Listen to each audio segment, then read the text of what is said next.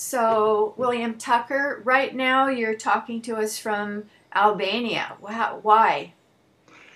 Um, I just happened to end up in Albania after COVID, as my wife and I were both on projects in different parts of the world. I was in the slums of India, and she was in South Africa.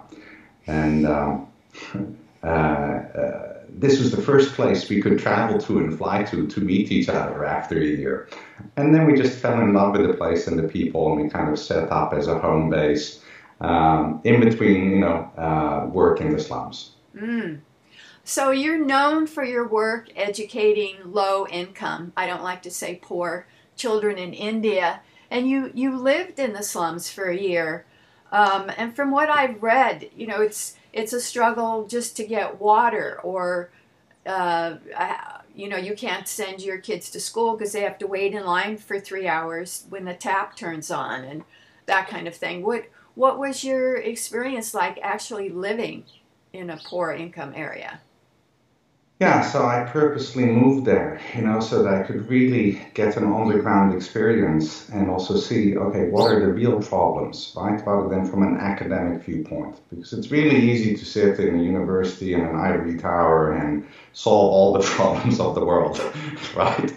Um, but, on the ground is a different story, and you have to immerse yourself. So I purposely went and lived in a low income area so I could experience what the kids would experience and what trouble they actually run into.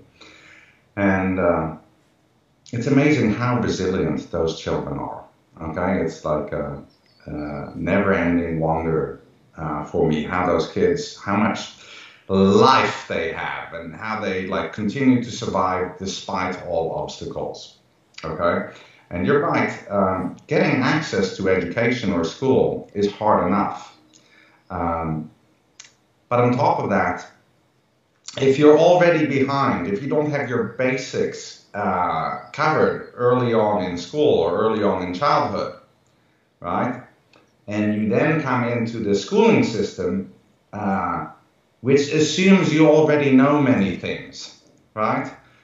You're lost from the start, right? And that is the real problem. Because I've done lectures and workshops at the top boarding schools of India and in some places of the world and at top universities. And I've dealt directly with children in the slums. And I've never found a difference in intelligence or innate ability.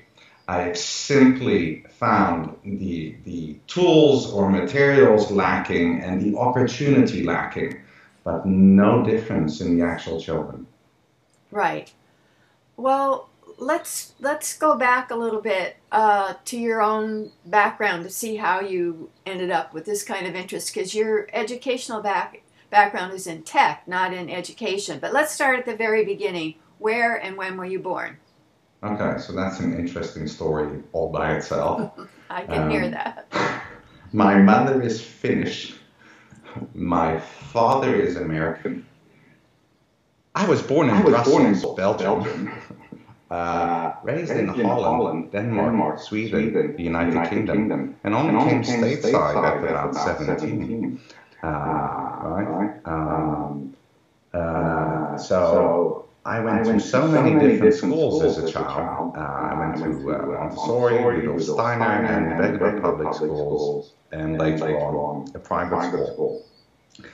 So just my childhood experience, by force, I have experienced five, six different educational methods, right? Which I'll admit was really confusing, including having to switch languages. Right? So that's a struggle all by itself, right? And so it was some hard work getting through that. And then where did you go to university? I studied in the US, private university, majored in philosophy. This is, outside regular hours, and that just always kept up my studies, right? Regardless of where I am, I make it, a point to study about an hour a day, right? Delve into different subjects. I was very lucky to end up with a job as vice president of the research lab. Which dealt in stable water cluster technology, right? So that's pretty up there in research and gets into the natural and alternative healing field, but trying to explain it through regular science, right? So even just the people associated with it, right, just broadened my horizon. So how did you get from being a tech, were you a tech person or a manager? How did you? A manager.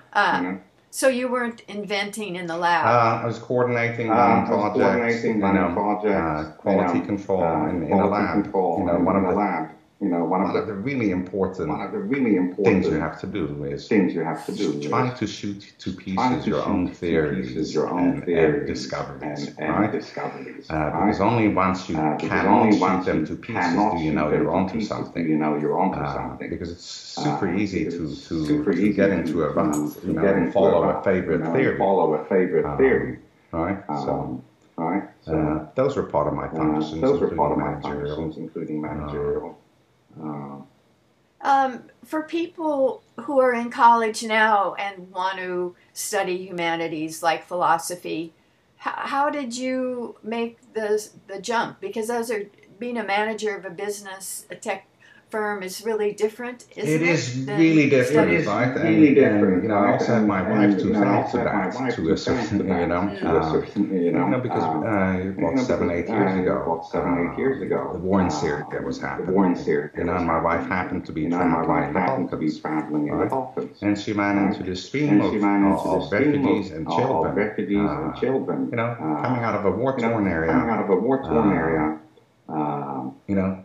barely the clothes on their back, and coming into a snow zone, right, in shorts and t-shirts, and she wasn't having any of that, right? So she called and said, "This is what's happening," and I said, "Okay, good. You stay on the ground. We'll start helping those children." Right? And I somehow got involved. And I even flew down to help these war refugees. And we ended up helping 100,000 people that way, right? And where was that? This was in Macedonia, right? Part of the refugee trail, where it turns from hot into cold. And after experiencing that, all the normal work just became boring. It wasn't like, there's kids out there, there's people out there, there's a whole wide world, and I just found real joy in helping others and being able to make a difference in somebody's lives, right? And especially when you help kids. The amount of gratitude you get back, there's no money that could represent the pay you get from helping children. Then how did you get to India? What was the path? The path is, so this is actually a 7-year journey. It's regarding like refugee relief and emergency aid. But one catastrophe or war would end, then the new one would start up.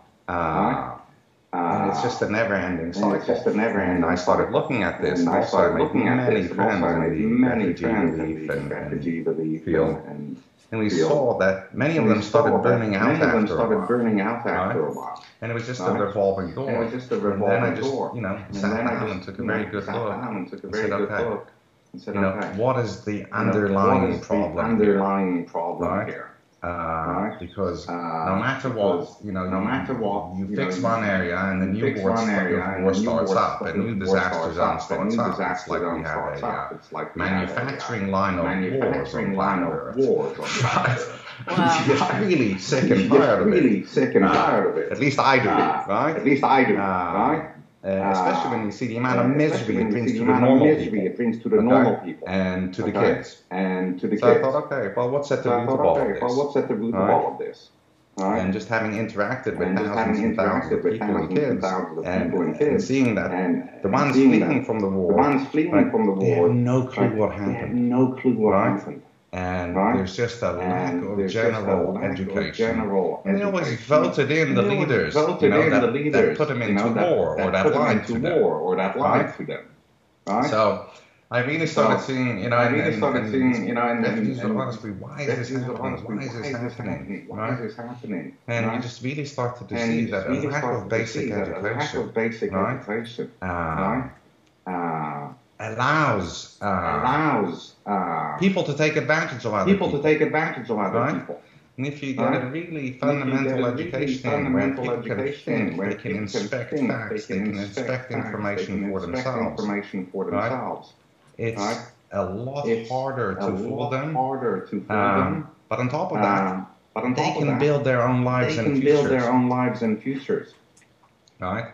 And so, having kind of seen that, I started going to the slums, and we first went to a slum in South Africa and tried to pick some of the worst where nobody else goes. Right? The slum is called Etwatwa, and that is Zulu for the word machine gun fire. Okay? Yeah. Wow. Okay. So, to give you perspective, no person from Soweto will step foot in Etwatwa, right? They are terrified of the place. So I thought, well, that's the place I gotta go, because that's where the rubber hits the road, and that's where you can find out what the real problems were, right? And I went in there, together with my wife, right? Together with my wife, in shock, to see us there, like they didn't even know what to say. The kids had never even seen somebody with a different skin color, right? But I went in there and I bought a carload of oranges and first gave just treats to all the kids, just kind of make friends. And in about 15-20 minutes I was talking to the adults over there. We were just having real conversations. Okay, so what is your life like? What are the problems you're running into, right? And you can see it. Because some chemical company is burning illegally their chemical waste right next to the slum, right? So you really get this stark reality of what it means to live in a slum and what the actual problems are. And I would start asking, well, what do you think is the solution? And like, how would you feel helped? And to my great surprise, one for one, they would say, well, if we could get education, right? If we could learn, our children could learn, that would make all the difference. Right? So that's how that kind of started. So I started in South Africa, and then I wanted to, had a good friend in India, and I went and visited India because he invited me. And I thought, let me take that opportunity to find out if it's the same problem in the slums of India. And again, I went into some of the worst slums and just started talking to people. And asked them, okay, what do you think the problem is? And again, did you have a translator with you? I had a translator with me. I had a friend, because I spoke no Hindi at the time. Now I speak a little bit.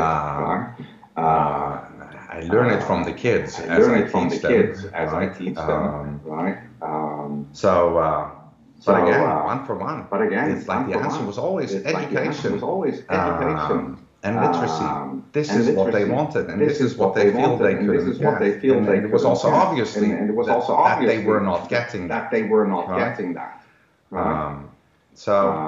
Had some projects in Latin America, and now I have a bunch of associates and friends who are doing little pilot projects around the world for me. But one for one, we always get the answer. No, it's literacy and education that they feel would help them. And even though they have nothing or very little, what they really want is education and literacy. And that's the one thing that's not being brought. So this is why you have a never-ending cycle of emergency aid. Because you're not teaching people to fish. Right? You're giving them a fish. The fish is eaten at the end of the night. You have the same problem the next day. So, what kind of organizational structure, funding conduits did you build in South Africa and India? Because it takes money and it takes this organization to create educational programs, right? This is true to a This degree. is true We to have a a private degree. charity, We have a Charity private United. charity, Charity United. So it's all kind of funded by So it's normal all kind people, of funded by right? normal people, Moms, right? pops around the world. Moms, pops around the world. Small donations, big donations. Small donations, big donations. But it's very much like a private charity. A private charity. And we just make sure how we get so far is how that we get we buy so far is that only we what's buy needed and we buy only it what's locally. needed and we buy it locally. Right? And on top of that, And on top of that, I had to build a literacy I had program. to build a literacy program. So I built my own literacy program together with my wife. Because living for a year in the slum, we started to see that the education system is not set up, right, to catch these children. Neither in the U.S., quite frankly. But especially where it's a dual language country, it is much, much harder. Because when they get to school, they get handed a grammar book. And just imagine this. Has anybody ever learned a language or literacy by being handed a grammar book? Right? Let's look at the best teachers in the world. Moms. Right? They teach every child to speak. Right? And they do not fail. Right? And what do they do? They start by first building a vocabulary with that child. They don't worry about grammar. Because that's a much later stage of language building. That's your finishing off. And they first build a basic vocabulary. How do they do it? They'll point at the wall and say the word wall. Right? And they'll repeat it a few times until the child repeats it. And they teach a child probably 1,000 words this way. So do what mom does. Right? They have successfully taught every child to speak. Right? And then they come to school and some of them get labeled stupid. Not true.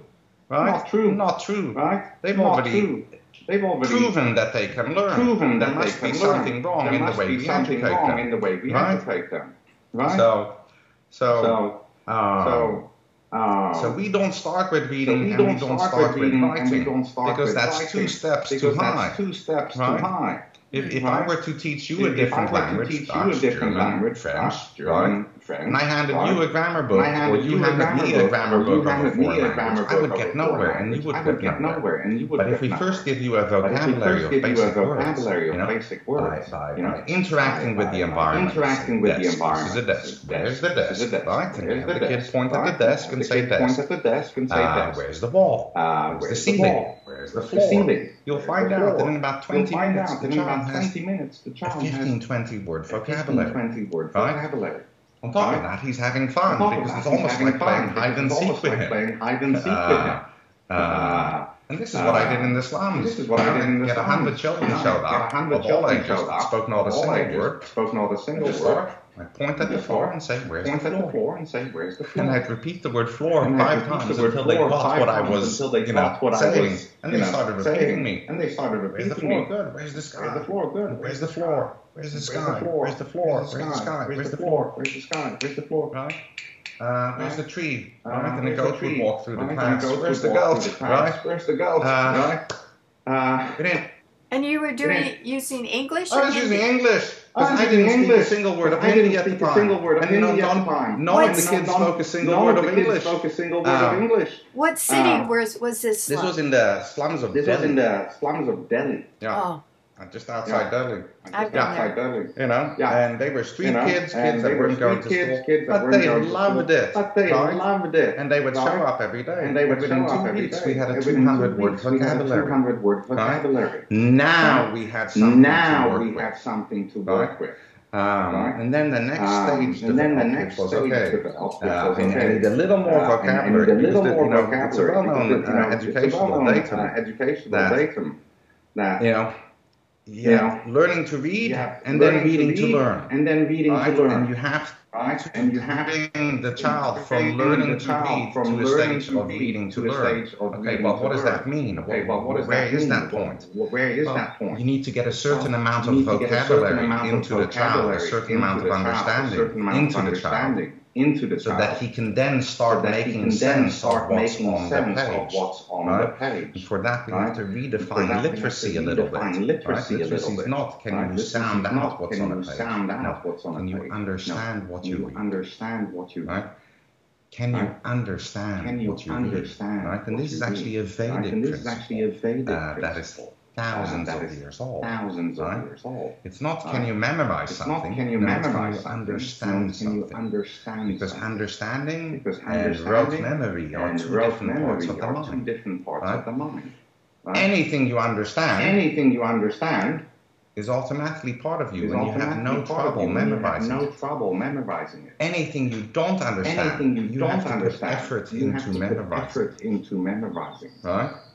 So, this is why when building language, we make sure that words are understood. If I say cup, I will hold up a cup and point to the cup, so that visually the child knows, okay, the sound that goes with the object. And that's super simple. You can put 10 objects in a row and, okay, where's the cup, where's the fork, where's the knife, right? You do that 20 or 30 times. And the kids know it. They have understanding. It goes click at a certain point. Then we used flashcards. Just because that's also a really cheap way of having materials. They can be reused. And, at 20 food, 20 vegetables, 20 pieces of furniture, 20 types of vehicles, in order to build the rest of the vocabulary, so that when you start reading, they can recognize the words because they already know the words. So now teaching to read is much easier. Because they understand. You're teaching reading with understanding. And then the next big phase that came was, it was our Ollie the Elephant literacy program. What blocks a person from understanding a language, whether it's his own or another language, right? It's the small, simple words. Right? I take a word like and. It has three distinct meanings. But I ask most people this, and they go, what's the meanings for the word and?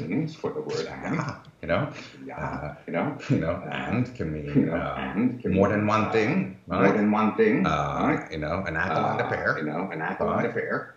But and can also be used to show results. I work and get paid. Right? I run and get tired. It's a different meaning entirely. And is also used to show difference. He is a boy, and she is a girl. And is showing difference. Summer is hot, and winter is cold. And is used to show difference. If you don't know these meanings, you don't understand fully what you're reading. And there's only about 50 small, simple words like this, which form the base of all English sentences. Right? It's words like in, to, as, of, right? And a word like to in English has 30 different meanings. Wow. Yeah. Right? So when we take, we realize that this is much too much information and needs to be spread out in an easy, simple manner, right? So that we can really get a person literate. So we start with the word at. We have the 5 basic meanings, but we have 5 different booklets for the word at, right? And each booklet covers one meaning of the word at, with 20 simple example sentences and 20 full-page illustrations, so you can see the meaning. And So you take one piece of knowledge at a time, right? And build literacy. So for the first booklet is where is all the act. That shows position or place of something. Right? That's one of the meanings. That's the first major meaning of act. So Ollie is at home. Ollie is at the gate. But this is all illustrated. So it doesn't need a teacher. Right? The child can figure it out himself. So we allow self-learning. Next book is At What Time, Ollie? At shows time. Meet me at 7 o'clock. At shows time. Third booklet, direction. Look at the wall. Or point at the wall. Right? And fourth meaning. At shows what a person is doing or how he is doing it. He is at work. Or she is good at dancing. I am good at singing. But again, 20 illustrated examples to really get that one piece of knowledge fully there.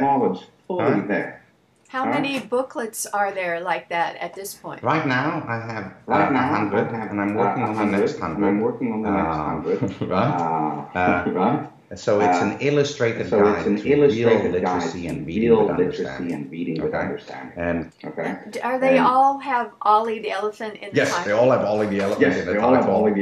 Ollie is kind of our mascot. It's just neutral. It's a cute little elephant. And we also do adult education. Actually, we have a project in Ireland. Because we find adults that have being labeled illiterate or functionally illiterate. All that's missing is, even in English, they don't know the meanings of the words in their own language. There's only about 50 words, because a word like police station, dog, train station, airport, these big words are easy to learn. But you ask a person, hey, can you give me at least 15 definitions of the word two? They fall over. They never even imagined that the word two had so many basic meanings. Yeah, I didn't think about that. Because we all, the Western education system was destroyed at one point. We're actually operating on the Prussian education system from the 1800s, which is geared to make soldiers. Factory workers. People who do not question. Who just follow commands, who follow orders, and do not question or think for themselves. Sit in rows, march in rows. Exactly. Right? And for that, you need an education system that turns people into unthinking, unquestioning, and that's your test. Answer, you're wrong. Right? You failed the test. You failed the test. You failed the test. You failed the test. Okay. We need children to think. We need children to think. And for that, you need to build true literacy and focus on understanding. Right? And once the education starts to be focused on understanding, you get individual thinkers. Right? Now you get artists. Now you get inventors. Now you get a free people. Because the mind is freed up. But the mind will never be freed up if the person cannot understand what he reads, right? This makes me think about the ultra-right political candidates and kind of cult of personality around some of them that's really prominent in the U.S. today, like in the senatorial race in Georgia. And would you apply the principle of not learning properly how to think is underlying the popularity of people who lie and cheat and are corrupt and say things that are crazy? I would say so, absolutely, because I think, people are basically good. You take any child, it's good. Right? They're just happy. You look at the baby, like sunshine comes out of them. The happiness and joy that they radiate. It's unbelievable, right? But that gets destroyed at some point. And It's very interesting. When I work in the slums, and I get kids who are even a little older, but who have not been into a force-fed education system. They still have that brightness, right? And you would think, wow, how is this possible? Because they live in the slums in the worst conditions. Apparently, this has nothing to do with, or it affects their innate happiness or joy very little. And they are super easy to teach. Right? Whereas if I take a child who's already gone to school a few years into this rigid authoritarian education system, they're lost. And we can undo it. They take twice the effort to return them to normal and understanding, because they've been pushed beyond, and have been beaten into submission simply by the tests, and forcing down information that they didn't understand. Do you think that the majority of schools in the U.S. are, shall we say, guilty of not encouraging kids to really think? Unfortunately, yes. We have this bit of a false narrative of everybody should get educated. What do you mean by education? What's the purpose of education? Everybody says, to get a diploma. Or they say now to get a good job. Okay. All right. So, is that the purpose of education? Right? Because I have a different philosophy. To me, the purpose of education, whether the parent does it or whether the school does it, is to put a child into a state where they can pursue their dreams and achieve their goals. Right? Obviously, if you want to be a doctor, there's a lot of education to get through. But the purpose of education is to take somebody and give them the tools they need so they can achieve their dreams and goals. Because that's an education that achieves freedom. I can say you need education to get a job. If you don't get an education, you will be nothing. That's force and threats. And again, is that militaristic heritage that has crept into our education system. There's plenty of people, who have no education, who start their own businesses, who didn't get a diploma.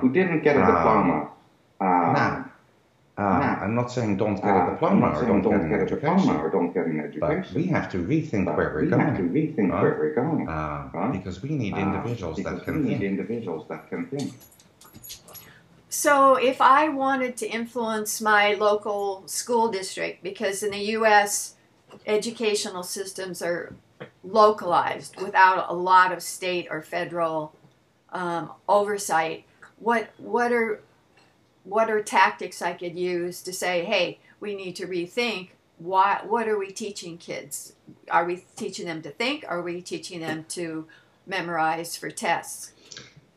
Good question, right? And this is a hard one, because I've looked at that myself, right? Okay, how do I influence the schooling system, right?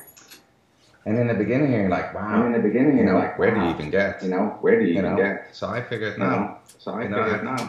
at this point, I am not so much trying to influence the schooling system as help individual parents, right? Because I think this needs to be a grassroots level.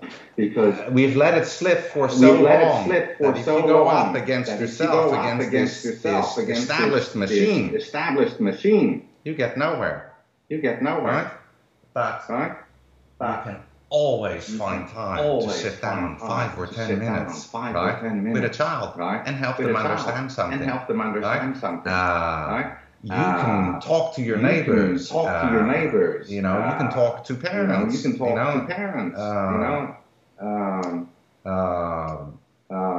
I mean, I'm on a personal mission, of changing education around the world. Well, it kind of started in the places where education is so destroyed in inner cities, in the urban poor. And I deal directly with the parents. Because the parents know. The parents are not blind. They just don't know what to do. And because they themselves have been put through that education system,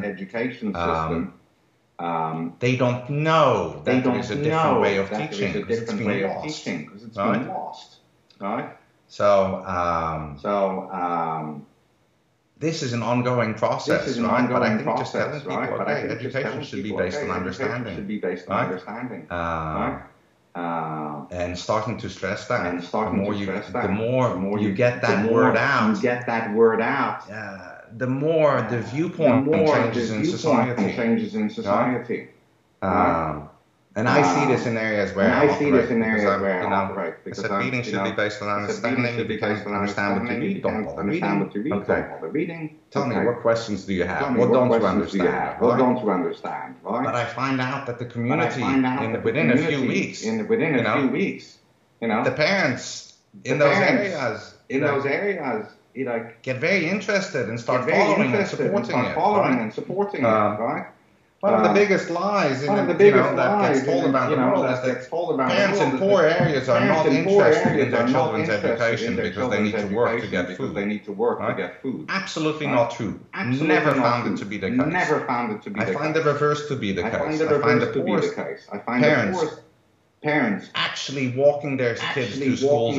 When I set up a class, they guide them there. They have to get rid of the parents. Because it's a little different in some of these areas. The kids aren't paying attention to me. They'll get whacked by their parents. Because the parents are so concerned about their education. And so I gently get rid of the parents because hacking doesn't make you smarter, it doesn't give you additional IQ points. Right?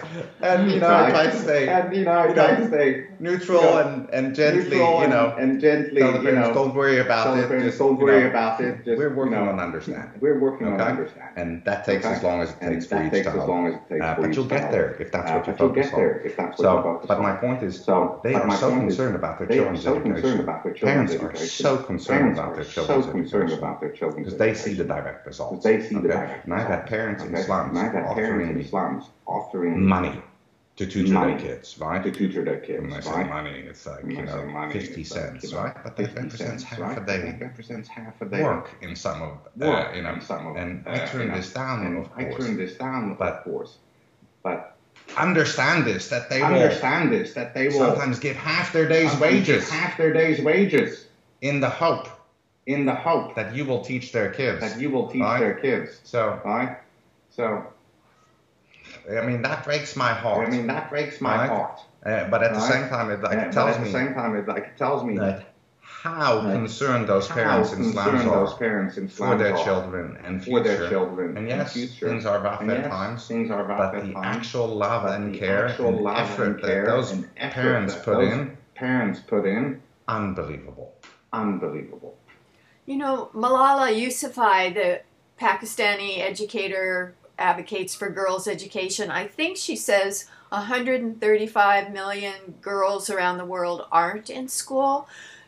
So I'm wondering what you're finding about parents' attitudes towards educating their girls. Because in a lot of countries that are poor, it's like, I want to get her married off so I don't have to feed her, so I can feed my other kids, or I need her to babysit, or I need her to go fetch water for 3 hours, or whatever. I generally haven't actually run into that. Now, I'm not saying it doesn't occur. And, girls do have a lower social status.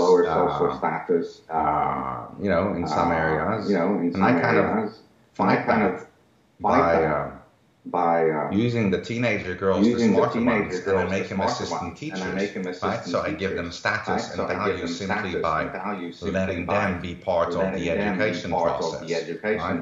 And it's part of the things I do in slums, I try to get the girls, and make them teachers, make them part-time volunteers, so they become the educators, and that raises their status immensely. So I try to give them a little extra freedom like that. But some of these ethnics are hard to change overnight. And the environmental circumstances, right? Like life is harsh in those areas. So when you're in the West, it's very easy to condemn certain behaviors or morals or attitudes, right? All I can say is it's really easy to talk about morality when you're not hungry, right? Have a starving baby. Be starving yourself. And then walk by an apple cart. Where the owner isn't looking. Right? Now we can discuss morality. Right? But as long as you have a full stomach, let's not talk about the subject. Right? Because it's a different, that's when you get tested. And that's, so it gets harsh, right?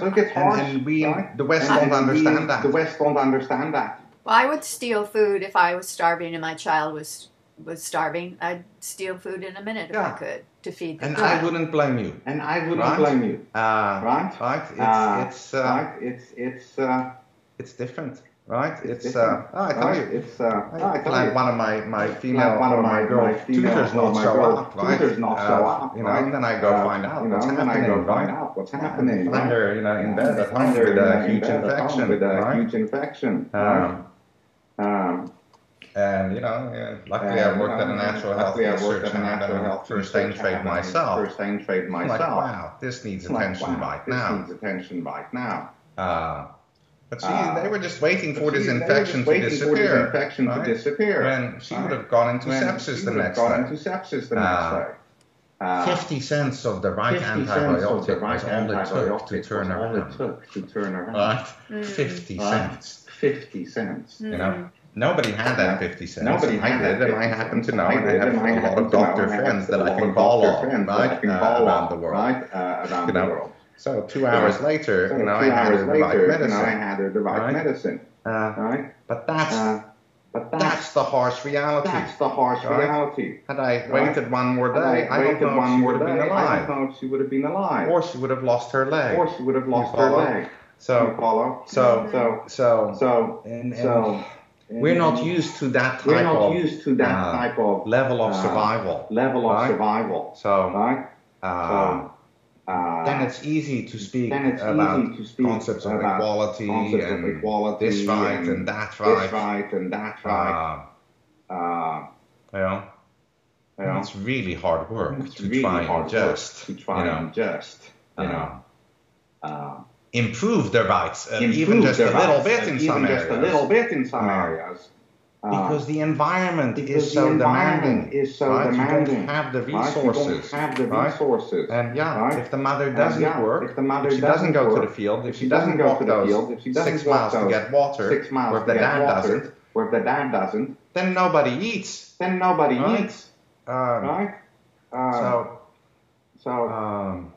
But I tell you, even when the girl's getting married on, the families cry, the dads cry, right? Oh, they find it really hard to, they are so concerned, right?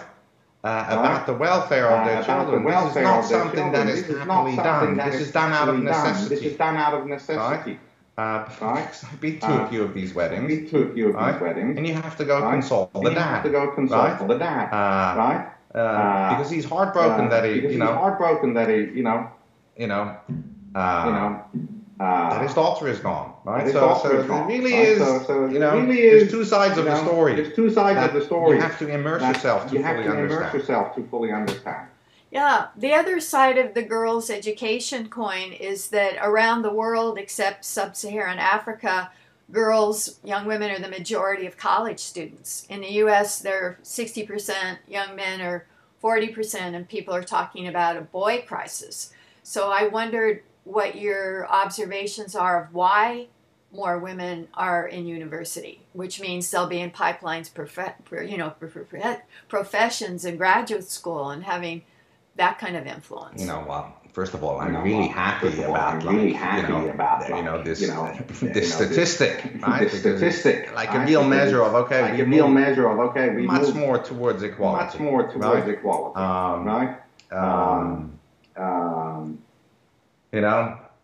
As boys, there's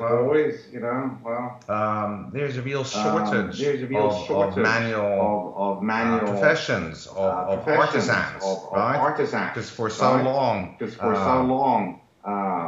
we've pushed theoretical degrees, and this is becoming a real problem. I know in the US, where now some of the professions that used to be manual labor are now high-paying professions, like a plumber, electrician.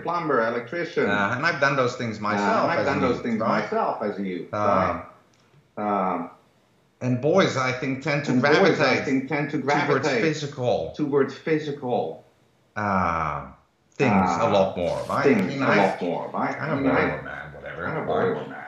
I much rather be doing something wild, right? My wife likes to do things that are very calm, So there is a difference in outlook. In life, I notice. In life, I know middle ground, where we certain things that we do together, and certain things she does, and certain things that I know now don't invite the wife along with this, because she has no interest in standing on the edge of that cliff and seeing how far down it is. So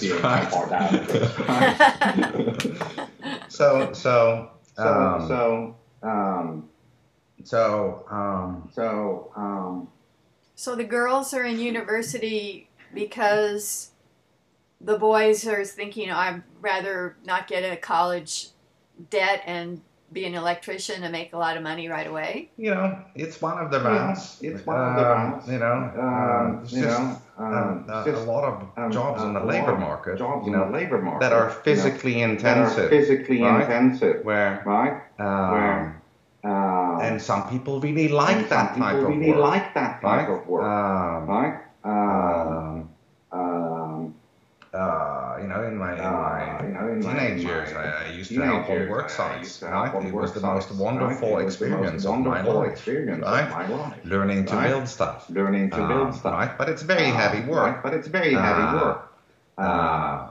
That's just physically, more demanding. So you have these differences, different body type and different body structure, where you'll see majority in one profession. Gender-wise, simply,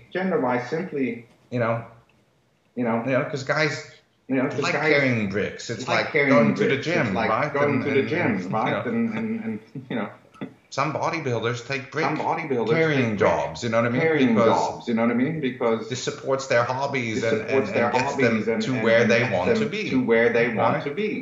Right? I wonder if that in any way applies to the ongoing war. Is that there's that kind of physical comradeship, adrenaline rush, challenge, shooting the target, being a hunter, a warrior.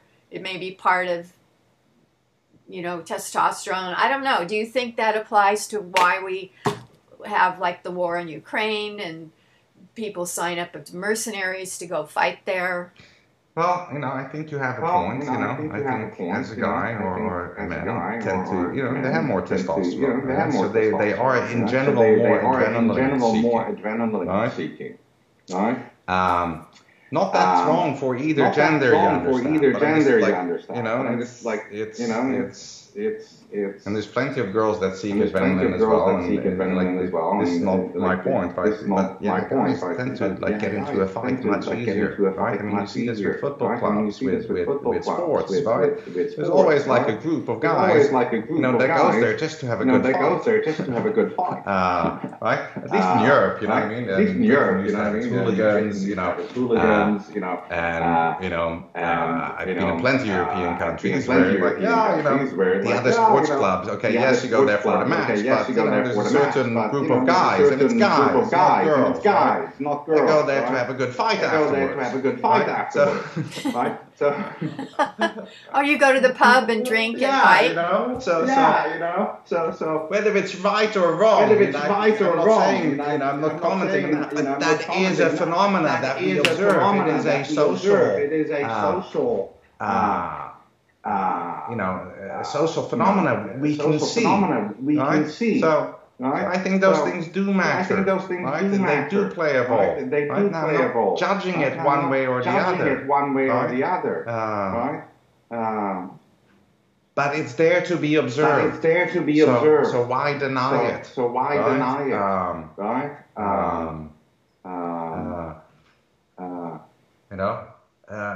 Then again,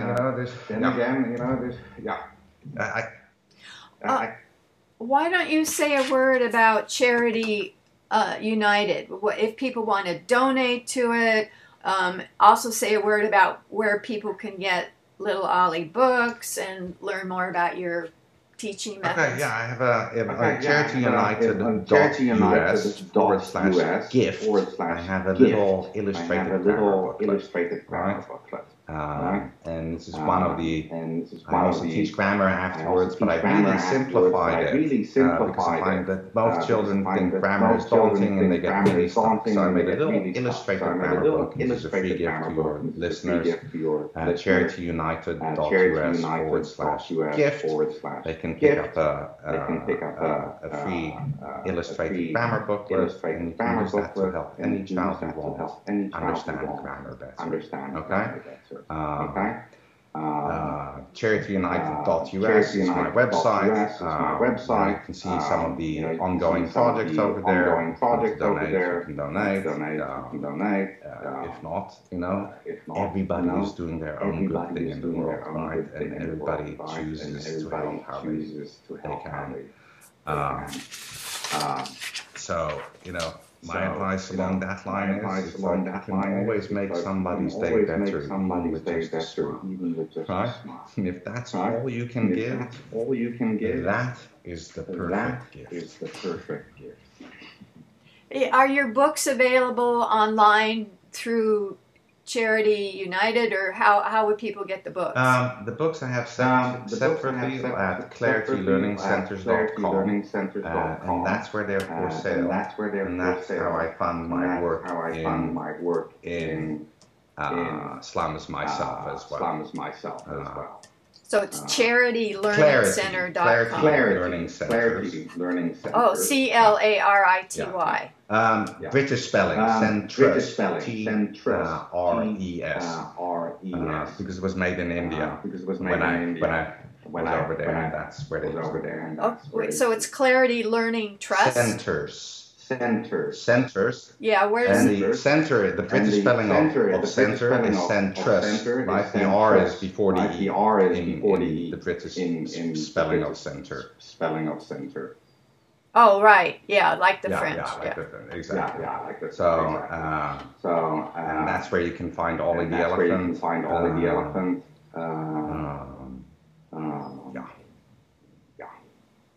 Got it. This is a little off the subject, but I'm really curious about that. India got its independence in 47, China, the Maoist revolution in 49. They were probably both about the same in terms of their poverty and educational or literacy levels, but now I think it's fair to say most people in China are literate. In India, a lot of people aren't. Do you have to have a dictator to get people educated en masse? Actually, you have to go a little earlier in history to understand this, right? Because there's two entirely different routes for China and for India. India actually had one of the best education systems in the world up until under the Brits. Before the Brits. under the up until 1826. And then the British actually did a study because they were losing control of India. And this is a published study which you can find online. But they found out that the only way that they could keep a hold of India is if they destroyed its education system that was in place. This education system was called the Gurukul system. Guru, which is Hindi for teacher, kul, place, a place of teaching. And the Gurukul system, they had schools in every village. And the entire principle of this schooling system was education based on understanding. And this is why India, even at that time, had 20% of the world's production. It was the richest nation in the world. It was actually the most literate nation in the world. But to keep control of this nation, to keep it as a subject of the British Empire, they realized they had to destroy its education system. Right? So the entire original education system of India was destroyed over the course of a century. Okay? And then a British education system was instituted, but that didn't even cover 1 in 100 of the children. You understand? So there's a real falsehood if you look a little deeper. Right? The actual, existing education system was wiped out, and only a small percentage of it was put back. So you have 100 years of lost education. Okay? And that's far harder to fight back from, or claw back from, than having your regular education system in place and switching government type. But China has done much better in feeding, housing, educating its people than India, wouldn't you say?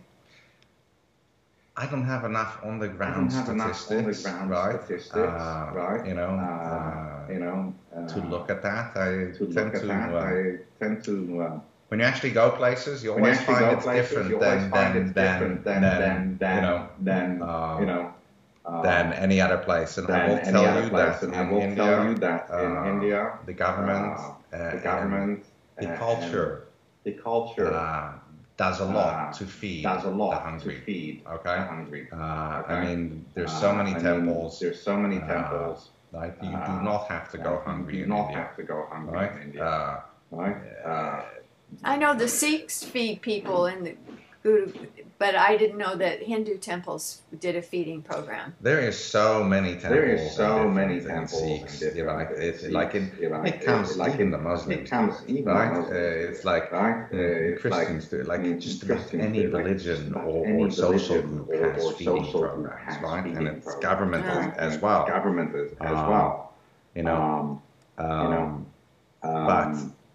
But China also is a single language country. Right? Well, they have dialects. It has dialects. Right? And in India, the official language was English. But then you have 21 other languages. And so you're looking at a territory. If you change the entire schooling system to a different language, right? You set a nation back. Let's say we came to let's say tomorrow we said, all right, all schools in the United States have to teach in French. And the only way you can get an education, or you can go to school now, is if you learn French. Because all the books are in French. Right? So that's going to have a centuries-long effect. Right? Because everybody now has to study in a different language than what they natively speak. Right? and you get a weakening of the native language, and you have a weak version of the language that's being taught in. And I think that's a far bigger factor than who's doing what. It's the complication of the system. Right? Because if you're going to teach language, it should be a language class. Right? And that language class should only teach language. Right? You don't go and learn physics in Russian to learn Russian. Right? Because that's mixing two subjects, and that's too much. And that is more the problem.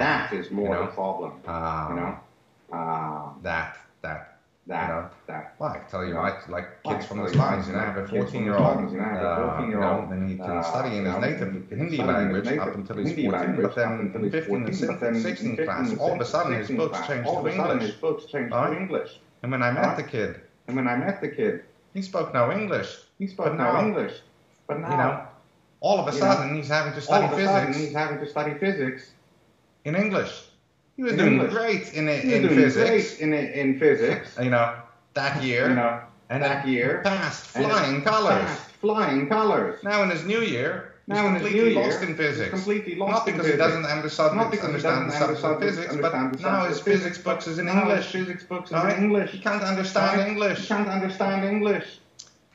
That's the problem. Right? So it's a much wider scope, and you have to really. I didn't know this. I found this out late into my program, and I was in shock. No wonder those kids are having such a rough time the moment they hit, 14, 15.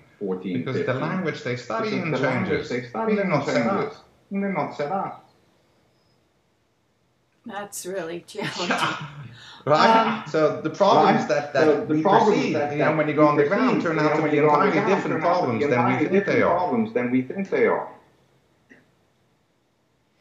I want to kind of wrap up here and ask you if we've left anything out. I'm sure we could talk for a lot longer. But before, I wanted to ask you what your wife's background is. Is she an educator, a social worker? How did she get into She's also an educator and a social worker. Is she trained as those? She's a child. What's her training? She's actually run an independent boarding school at one point. So she is far more precise than I am. Right. Is she American, or what's her nationality? Yes, she's American. She went to a private school in the United States. But she's traveled. She speaks Russian, Spanish, and a few German, a few other languages, about 4 or 5 languages myself. Right?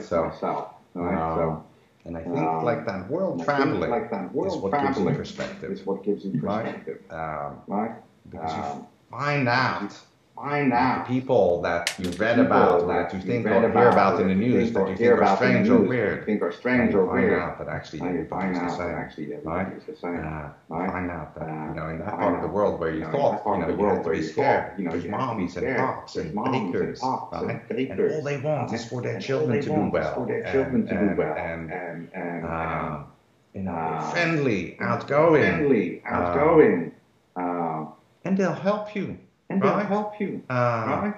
And so the average person out there in the world, no matter what culture, or what race, or what race, it's a mom, it's a dad, it's an uncle, right? It's a baker, it's a farmer, right? There isn't this big earth terrorist from an area. No, the vast majority are wonderful people, wonderful souls, but you wouldn't know this unless you travel, right? Because I've gone to places where I thought, okay, I'm going to be, I should be really scared when I'm there because I hear how dangerous it is, right? I get there, and it's just moms and pops, just like us, just trying to make their kids survive, and trying to do their best, to make things good in their area. Great. Thank you.